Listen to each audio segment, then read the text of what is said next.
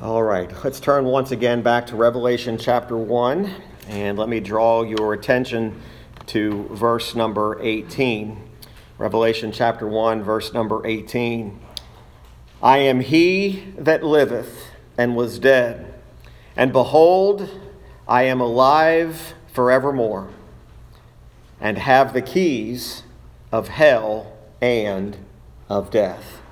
I want to deal with, of course, the text tonight dealing in verses 12 through 20, but also with the subject of the Christ who lives. The Christ who lives. Now we understand that the Apostle John had witnessed with his own eyes the Lord Jesus Christ. He was privy to the ministry, the earthly ministry of Christ. So John had been able to see him with earthly, natural eyes. It is one thing that you and I have not seen. You and I have not seen the Lord Jesus Christ with natural, earthly eyes. What we see and how we see and whom we see is through spiritual eyes. They are through the eyes of faith. But John, when he saw him with earthly eyes, also was seeing more than just a man. He was seeing more than just a prophet. He was seeing the Messiah. He was seeing he who had been promised. Imagine what John's eyes saw. All the works and the miracles and the going from town to town, from place to place. He saw the healings. He saw the Lord teaching. He saw the Lord rebuke those who would attempt to undermine him, much like we're looking in the book of Matthew on Sunday mornings, how he would deal with the Pharisees. John saw all of these things. But he also saw Jesus' perfect life of obedience. And by the way, that's a very important aspect of the ministry of Christ, is that not only did he go to the cross and bleed and die, but he lived a perfect life of obedience, fulfilling the demands of the law. John saw the Lord in the agony in the garden. He saw Jesus in his death. John, no doubt, saw many miraculous things. He saw the transfiguration. Think about that for a moment. John's eyes, what they saw. He saw the ascension of the living Christ. He saw the resurrected Christ ascend up to heaven. He was, just like you and I, taught by the Spirit of God as well. Now we see John in the Isle of Patmos. And suddenly now he is reintroduced to a vision, a glorious appearance of Christ that, as we read through those passages, reads much differently than what he would have seen in his earthly eyes. As a matter of fact, we read a magnificent description of what the Lord's appearance looked like. And we see that the response of John was that he fell at his feet as dead, demonstrating to us that he knew, and the response was the presence of deity, the presence of God. He fell flat on his face in a spirit of worship. John, of course, was given a vision that many others never saw. He saw a glorious appearance of the Christ who lives while he was banished on the Isle of Patmos. Now, the Bible says that the Apostle John wrote about what he heard. It's interesting, I made mention of this last week, that verse 12 says that he turned to see the voice. It's almost a strange use of words. He turned to see the voice. Of course, we don't typically see a voice, we hear a voice, but we'll see why I think that phrase is there. But this was an alarm, if you will. This was the sound of a trumpet we saw in previous weeks, how this announcement, this presence of God was there. The first and the last, the Alpha and the Omega, standing before John. And he gives John a commandment. He's told him, I want you to write the things in which I tell you to say. Write them down. We saw the instructions last week that wherever you write, I want you to send them to these 7 churches, these 7 Asian churches. I want you to send them to them specifically. Commit to writing these things. And those specific names of those 7 churches are mentioned, and those are the churches that over the next number of weeks we'll be dealing with each one of those churches. So here our Lord, the very captain, the author of our salvation, gives the apostle notice of this by a glorious appearance unlike anything anyone's ever seen. So we might ask ourselves the question tonight, that why is this appearance, why is this vision of Christ, which John had all those centuries ago, why is it important to us? Well, one thing we need to understand about what John is describing is John is describing a symbolic representation. Symbolic in the way that he is symbolizing primarily the death and the resurrection and the suffering in which Jesus endured, what he went through. John recognized this one as the Son of Man. So even though his appearance was much different than his earthly body, our Lord's, John immediately knew that this was the Son of God, that this was the Son of Man. He didn't have to say, "Who are you?" He turned, he heard the voice, he saw who it was. And even though the description is much different than anything we ever see in Scripture, he knew who it was. John recognized him. But yet, Hebrews 13:8 tells us that Jesus Christ is the same today, yesterday, and forever. But this would seem to suggest that Jesus has somehow changed because his countenance, his appearance is different. He's the same Jesus. He hasn't changed. Now, he's in what we're going to see in, of course, what's appearing before John as a different appearance, but he's still Jesus. At this point, we're not given to us a description of thorns on his brow. We're not told that there are nail prints in his hands. We're not told anything about that in this appearance. We're not told that there's some kind of groaning or there's agony in his voice. No, we're just told that John recognizes the Savior's voice. He clearly knows who this is. Now, what we've got to keep in mind when we start this, we have to understand that what John is describing is a symbolic representation of what Christ is right now. What Christ is in the symbolism, in the appearance of what's being described. It's describing Jesus in many of his attributes. Oftentimes we make this obsession with thinking about what Jesus looked like on this earth. I have watched religious people over many years strain trying to figure out what did Jesus look like. People spend decades trying to sketch what Jesus looked like, trying to dig up artifacts, trying to find a way to describe what did he look like earthly, and then they've tried to give, sadly, an awful representation of a caricature of what they think Jesus looked like, and most times it's completely wrong. There's an obsession about what Jesus looked like. Now, of course, what he looked like and where he was, all we need to know about that is what the Bible tells us.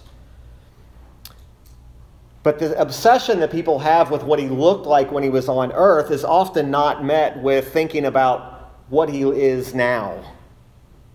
Does it really matter what Jesus is now? Do we care what he looks like? And part of what John is describing here is describing what Jesus looks like, but I want you to think much deeper than what our natural fleshly eyes would see. Too often we get so wrapped up in also thinking about what Christ is going to look like in the future that we don't think about what does he look like now. Where is he now? Now, those of you who are Bible scholars can answer that question. Where is he now? He's at the right hand of the Father, where he has been since he ascended. What is he doing now? Biblically speaking, we're told he is ever living to make intercession for his people. But one thing we're never told about is what he looks like. It's never described to us what he looks like seated there at the right hand of the Father. But yet John gives us this insight of what he looked like in this glorious appearance. Now, no doubt, when we think about what the future will be like, and when we see our Lord in the scriptures that say we shall see him as he is, we shall be like him, We look forward to that, but think about now what John's vision of Christ is teaching us about who Christ is. The emphasis is not so much on the appearance as what is being declared and what is promised to God's people as a result of this glorious appearance.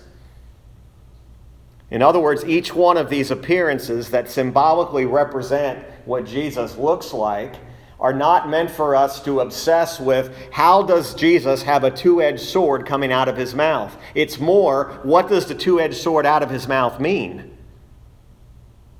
I hope we understand what I mean by that. The obsession is often about what the eyes of the flesh want to see instead of what does it symbolically represent. One thing you're going to learn throughout our study of Revelation is a lot of people for many, many years have just said, well, I take everything I read literally. Now, there's a difference in taking the Bible literally and then understanding that the Bible also has allegorical representations to illustrate a truth. The entirety of Pilgrim's Progress, the book by John Bunyan, for example, is an allegory. It's mentioned almost in the very beginning. It's allegorical. The things that he's talking about are things to symbolically represent the theme. Throughout the book of Revelation, if you've been taught all of your life that everything you read is to be taken literally as if that's going to be the case, there's going to be some really strange things that are going to pop up that you're going to say, does he mean that's what it literally looks like, or is there some symbolism in this particular vision? But what's happening in this glorious vision, this appearance of the Lord, is more of a symbolic representation of the character and the attributes of Christ. But it is of an immediate interest to us because Christ is now still concerned over his churches and is still ruling from the right hand of the Father. So part of the vision that John actually sees here is John sees the Lord Jesus, and we'll see this in the first couple of verses, in the midst of his churches. Now, does that mean that John saw those 7 Asian churches in this vision?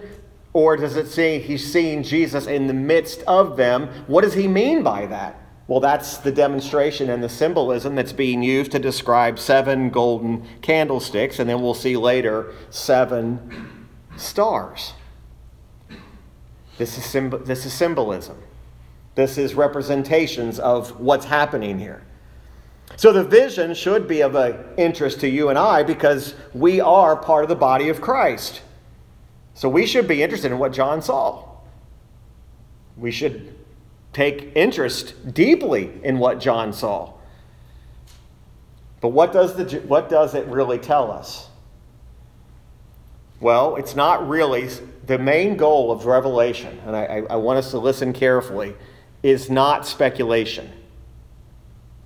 Okay, for example, the book of Daniel, the book of Ezekiel, the book of Revelation, the primary purpose is not speculation.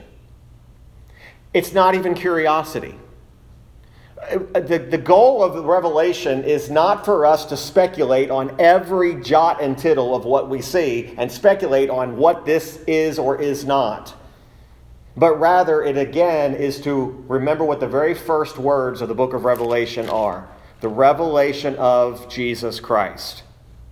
Remember, first and foremost, the book of Revelation is not primarily about prophecy or end times. It's about the revealing of Jesus Christ.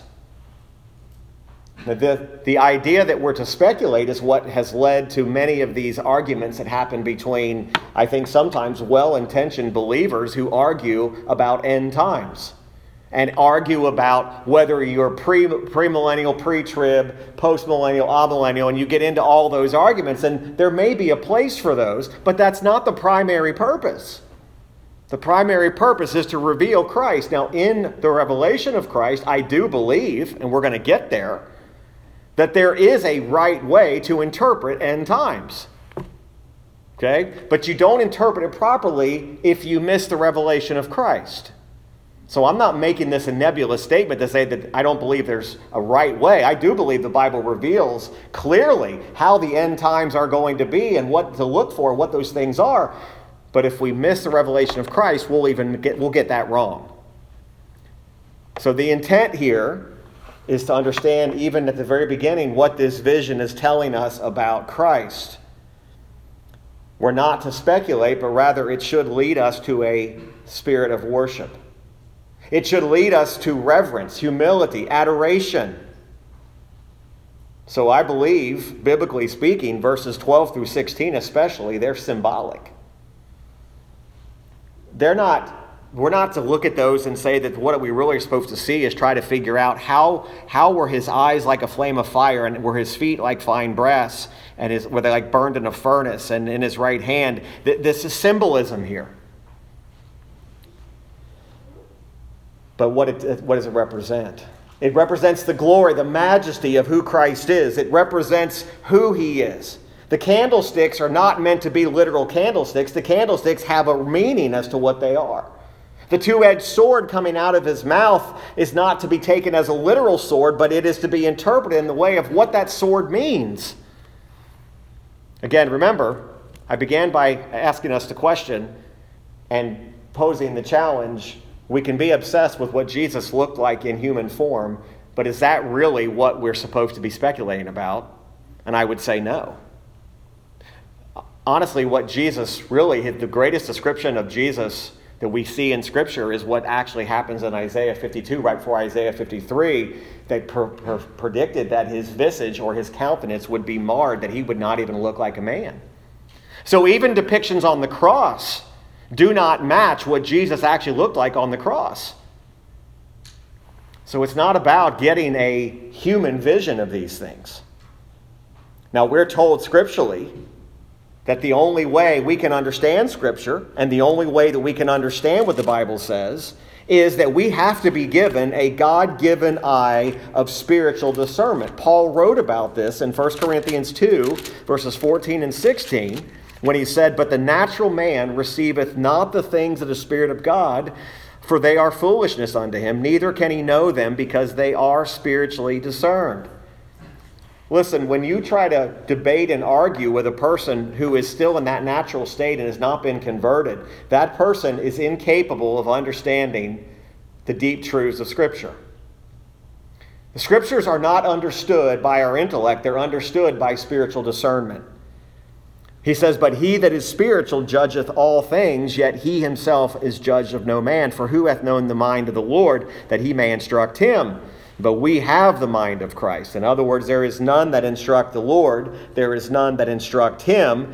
We are not his counselor. So what we have in our text tonight is an account. It's a testimony. It is part of what this appearance of Jesus told John to write. So John wrote what he saw. He turns, he sees the voice. He sees whose voice it was. He sees where it's coming from. And then he sees this appearance, this vision before him. So what did he see? Well, verse 12, we see the first aspect of this. As I turned to see the voice that spake with me, and being turned, I saw 7 golden candlesticks. Now again, this is not to be taken as a physical description of Christ, but a summary, if you will, of what's often referred to as Old Testament symbols. Most everything that's mentioned here has reference to the Old Testament. Even down to the priestly robes, the garment down to the foot. That's a reference we'll talk about in just a moment. That's a reference to the priestly robes that the Old Testament priest would wear. He talks about the breastplate, the golden girdle. These are Old Testament pictures. So this is a representation, these 7 golden candlesticks. These candlesticks are a representation of the church. And this is being explained. The churches are compared to candlesticks.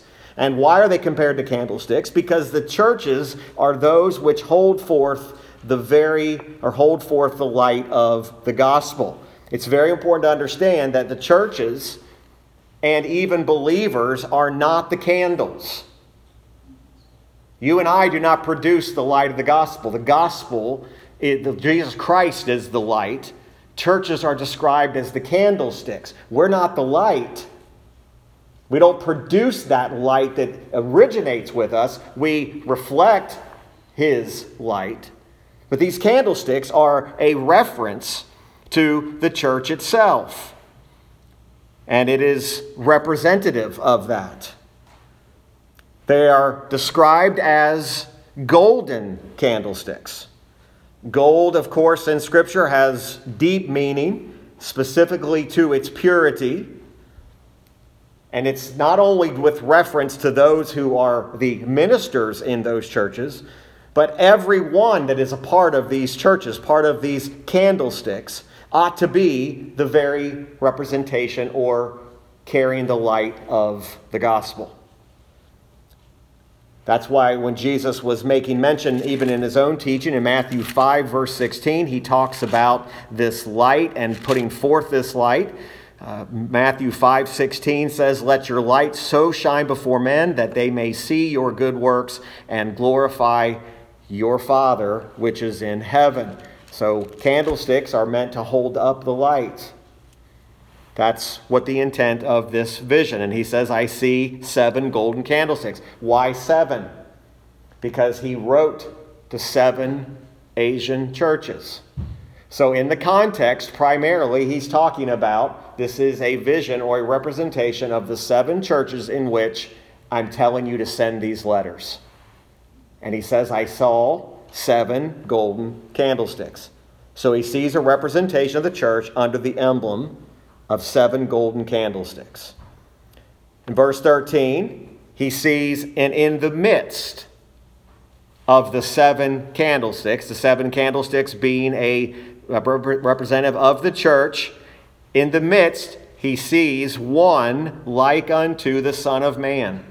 So in the midst of the churches, in the midst of this representation, John sees a representation of Jesus Christ in the middle of the golden candlesticks. That's what he sees. Jesus in the midst of his churches.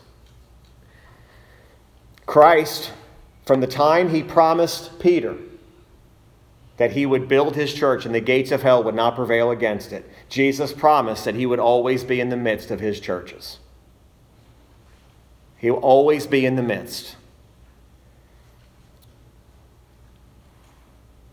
Filling them with the light. Filling them with the light of the gospel. And as the candlesticks, they were to hold forth that light. And as they held forth that light, they were to shine, just like we read in Matthew 5.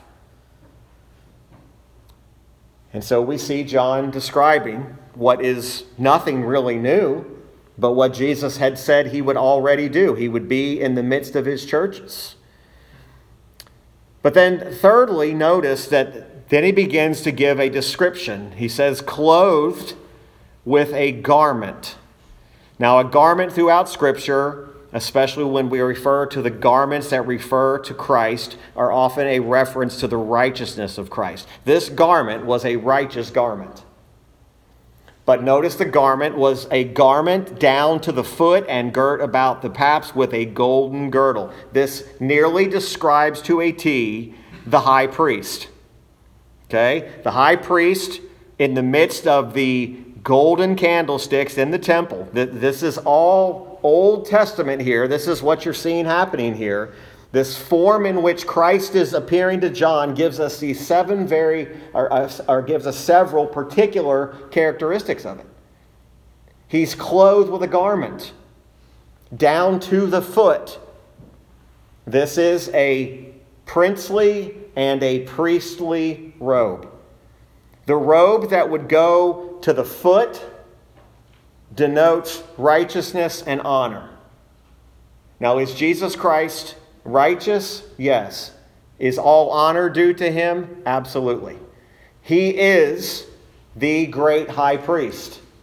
Jesus, in the midst of his 7 churches, as he promised, described as the high priest, perfect righteousness, worthy of the honor.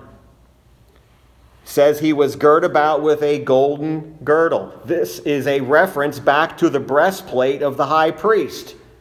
And the high priest would also have the names of his people engraven on that breastplate. What was the high priest doing in the temple and the tabernacle? He was putting himself in the place of being what a redeemer would do, although he could never redeem fully. But Jesus Christ, with this breastplate upon him, is ready to do and has done the work of a redeemer. That's what this is describing. So you have Jesus in the midst. You have the 7 golden candlesticks.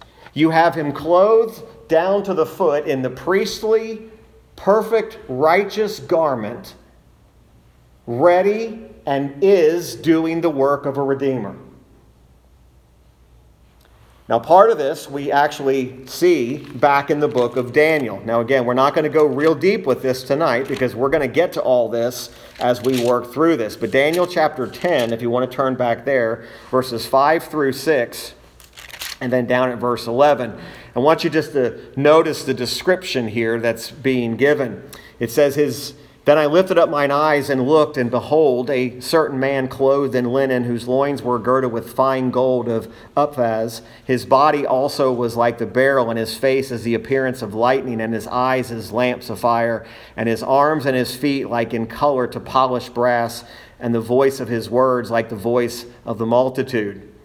Down at verse 11, it said, And he said unto me, O Daniel, a man greatly beloved, understand the words that I speak unto thee, and stand upright, for unto thee am I now sent.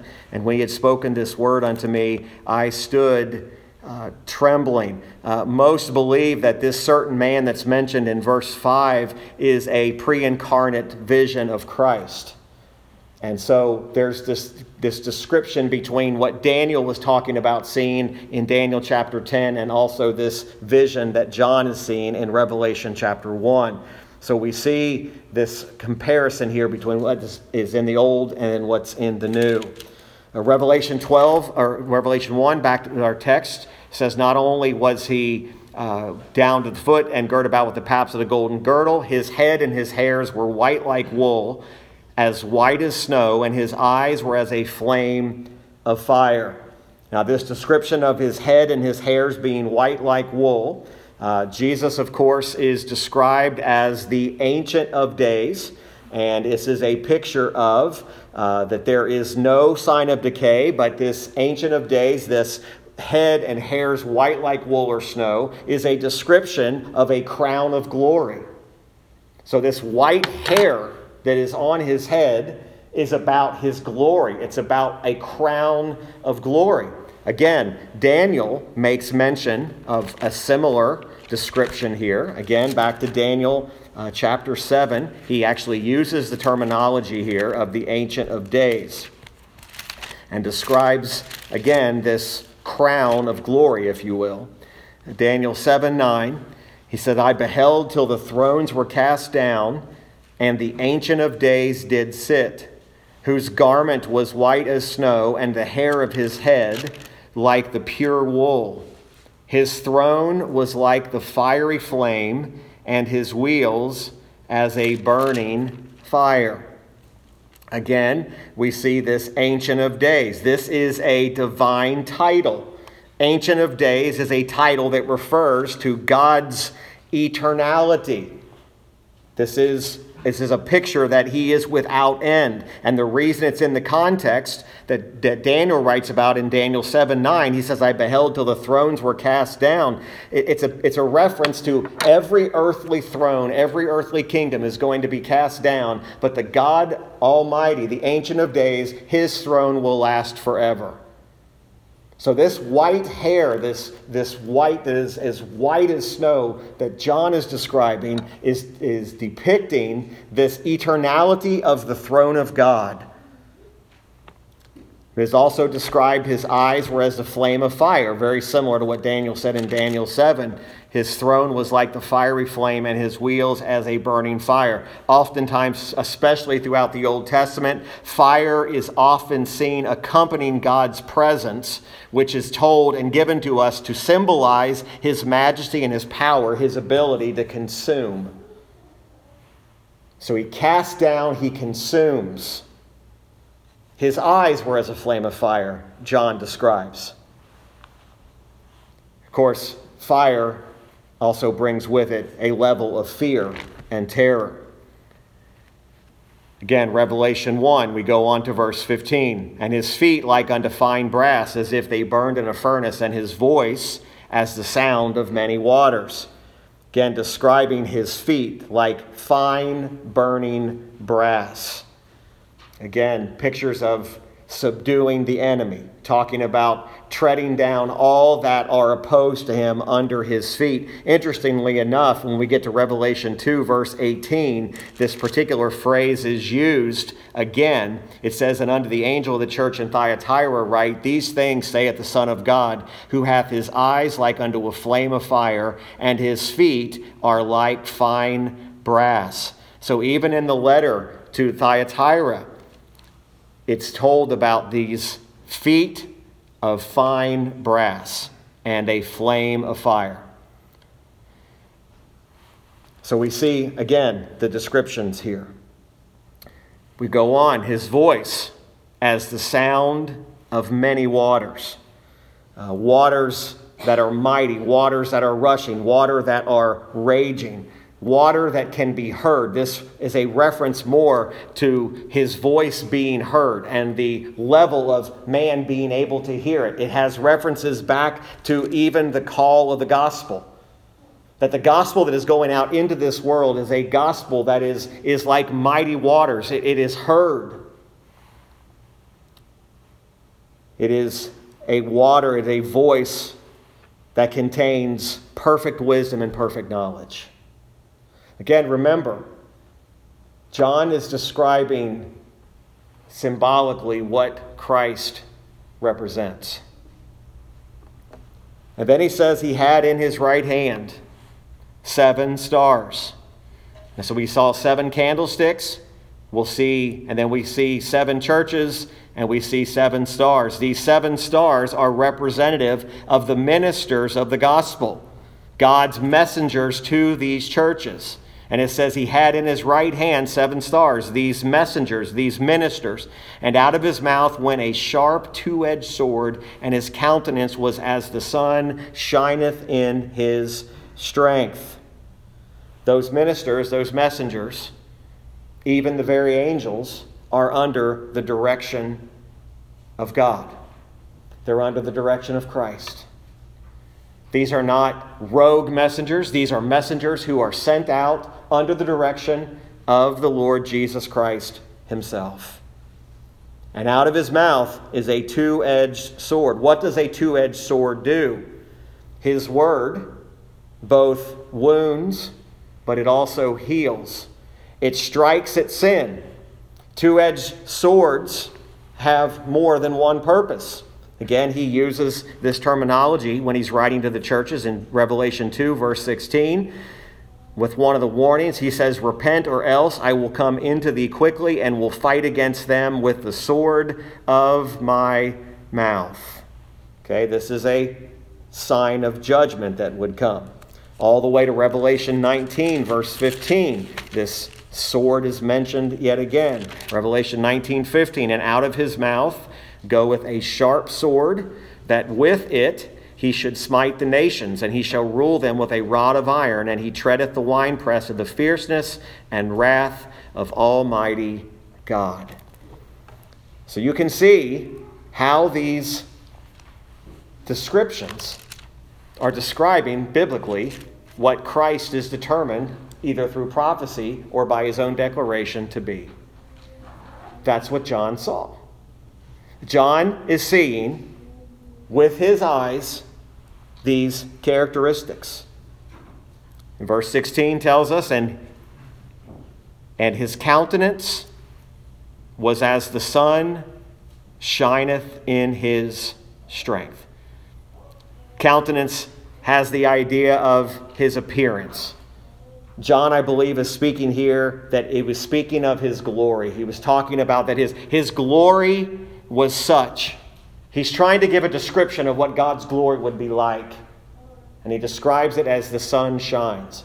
One thing I've always thought about, that even as bright as the sun which we see, that's still not a complete, accurate description of what the glory of God actually looks like. But he's describing it as the sun. He's described it as the sun shineth.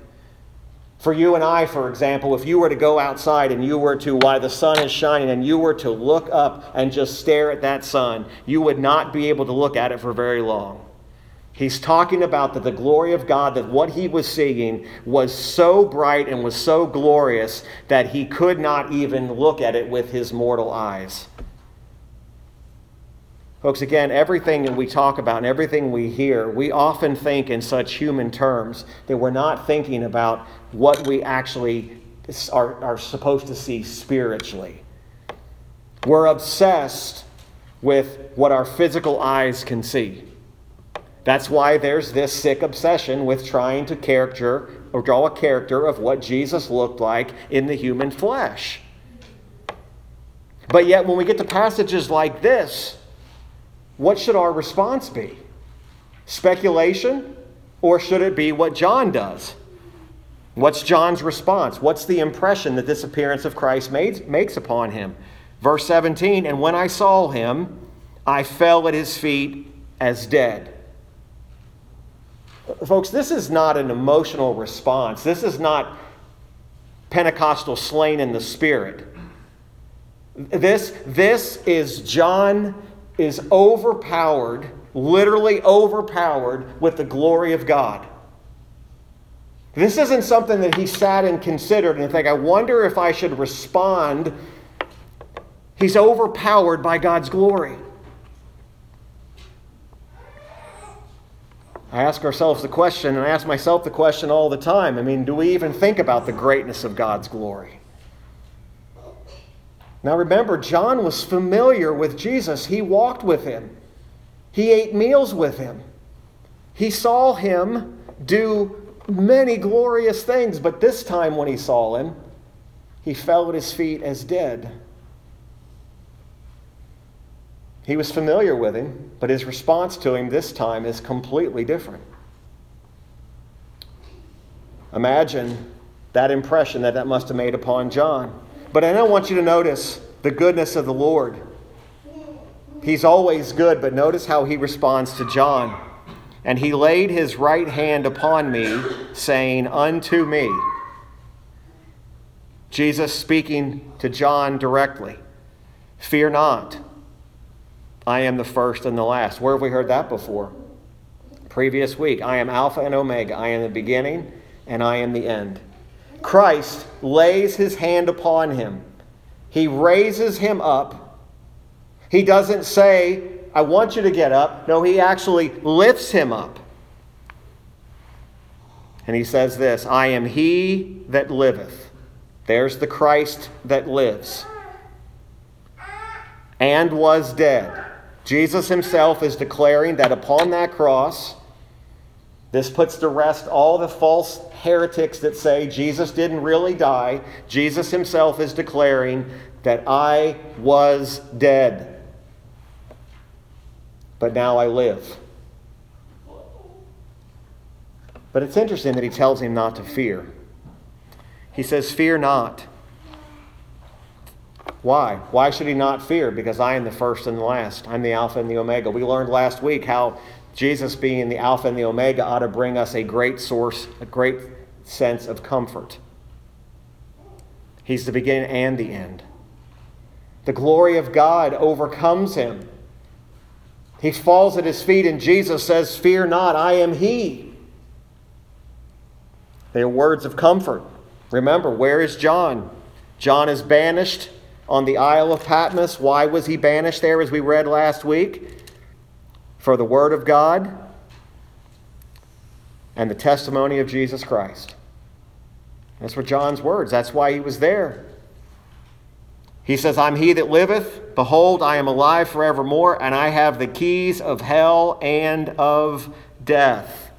The comfort in that is amazing. Not only do I give life, but I also hold the keys to death. It is in my hands. These are words of comfort. These are words of encouragement to John. He's taking away the fears. They're not only comfortable words, but they're also teaching words. They're words of instructions. This is confirming to John that the one who's standing before you, this vision, this appearance is before you, is none other than me, Jesus Christ himself.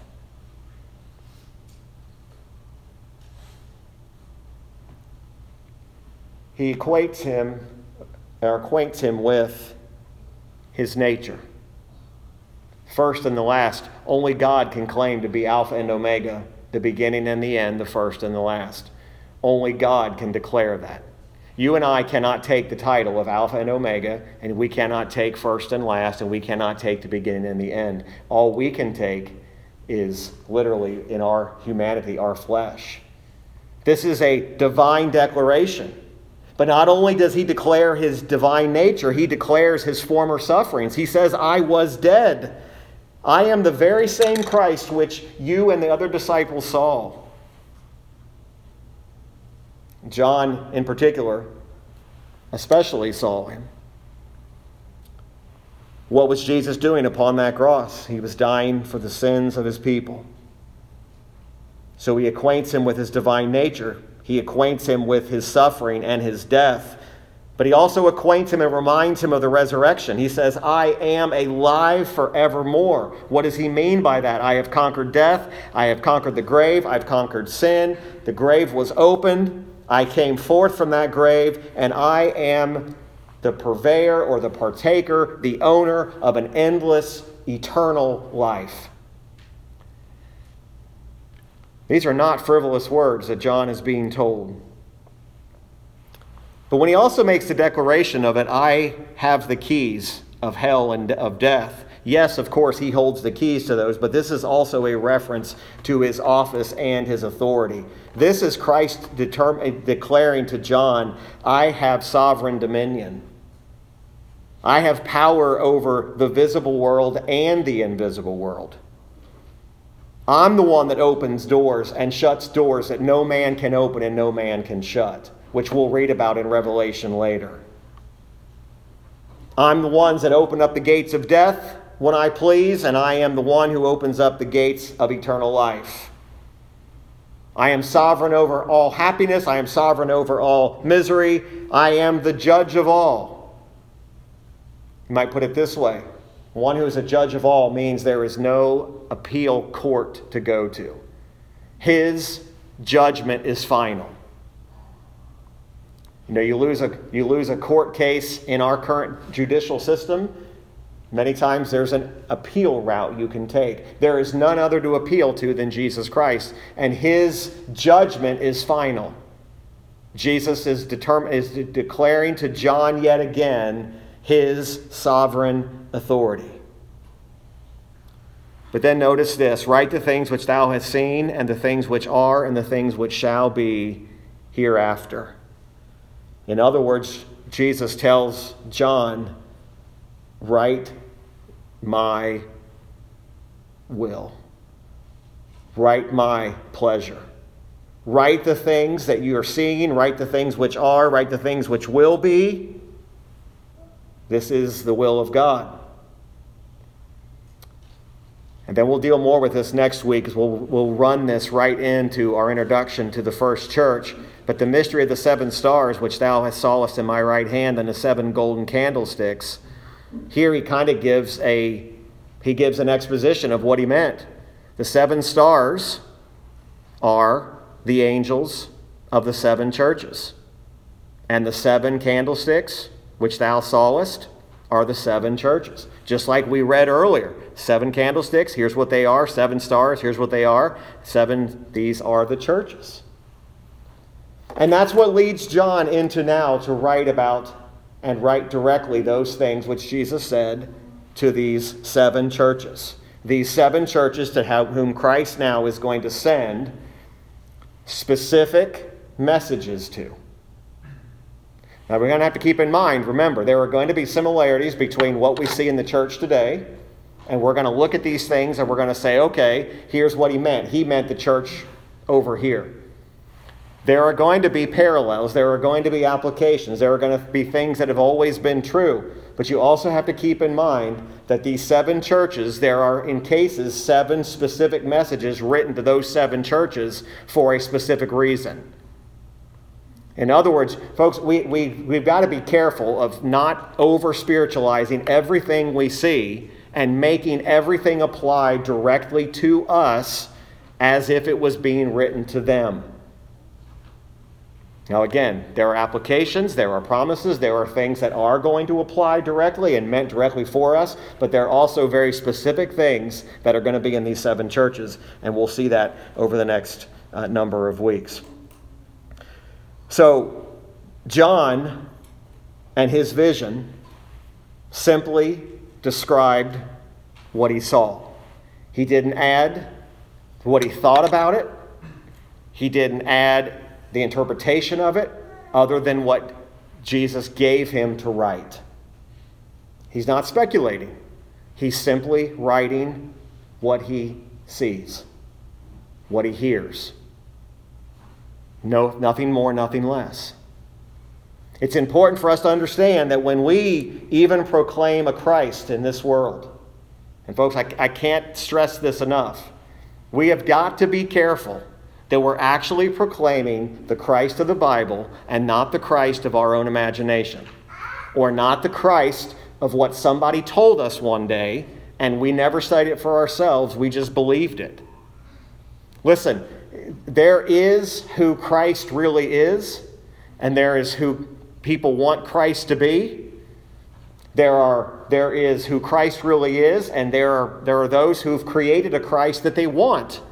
They've made him cater to what they want Jesus to be. This vision, this appearance, if we were to literally begin to understand and consider what John was saying about this ought to lead us to a spirit of worship. This ought to lead us to reverence. To say that Jesus is declaring himself to be what the Bible said he is, not what man says he is. And again, you can disagree with this, and that's fine. But one of the great heresies in the church today starts with an improper vision of who Christ is.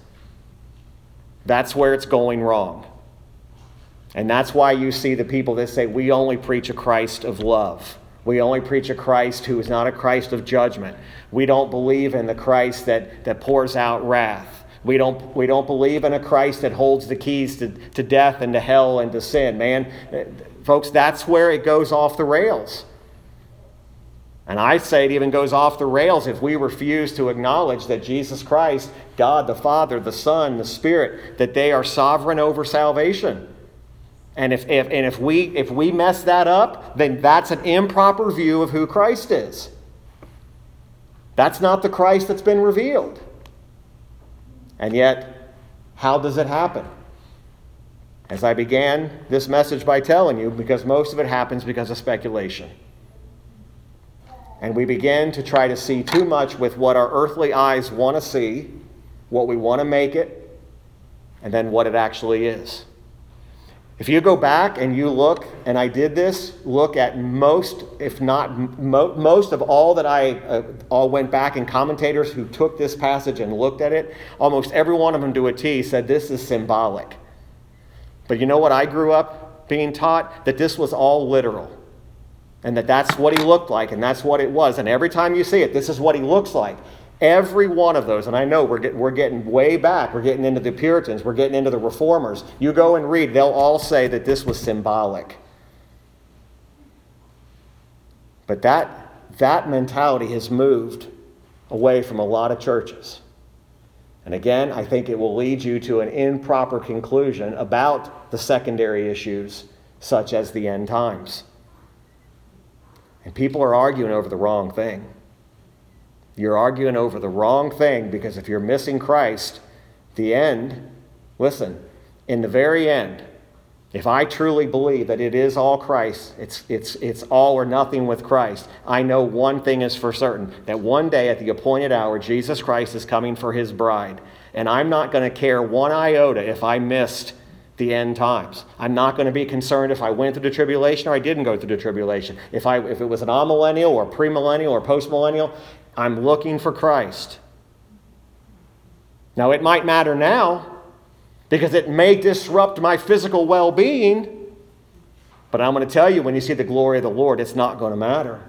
Now, again, we're going to come to a conclusion. I have a conclusion thought on what I believe the Bible says, how it's all going to go. But that's not what my biggest concern is.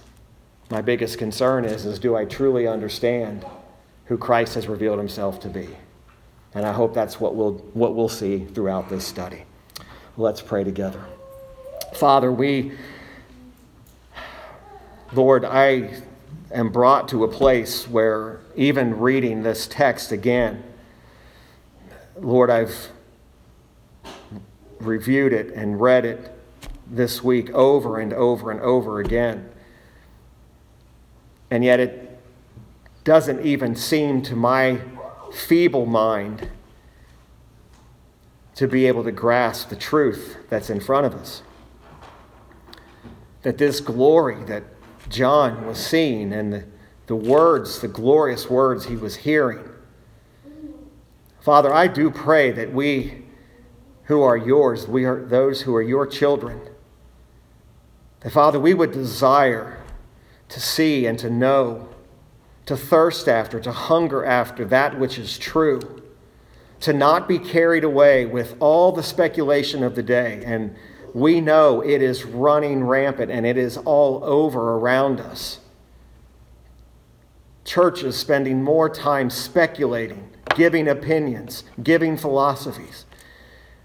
But Lord, may we just read your word and let the Spirit give us discernment, because it is only the Spirit that can teach us and can instruct us. Lord, no doubt every man who has ever stood before a congregation of people and has attempted to preach this book and every other book in the Bible, in his feebleness, in his humanness, has said things, misspoke, was misunderstood. But Lord, we take comfort in knowing that the Spirit will never bring confusion. The Spirit will only bring that which is true.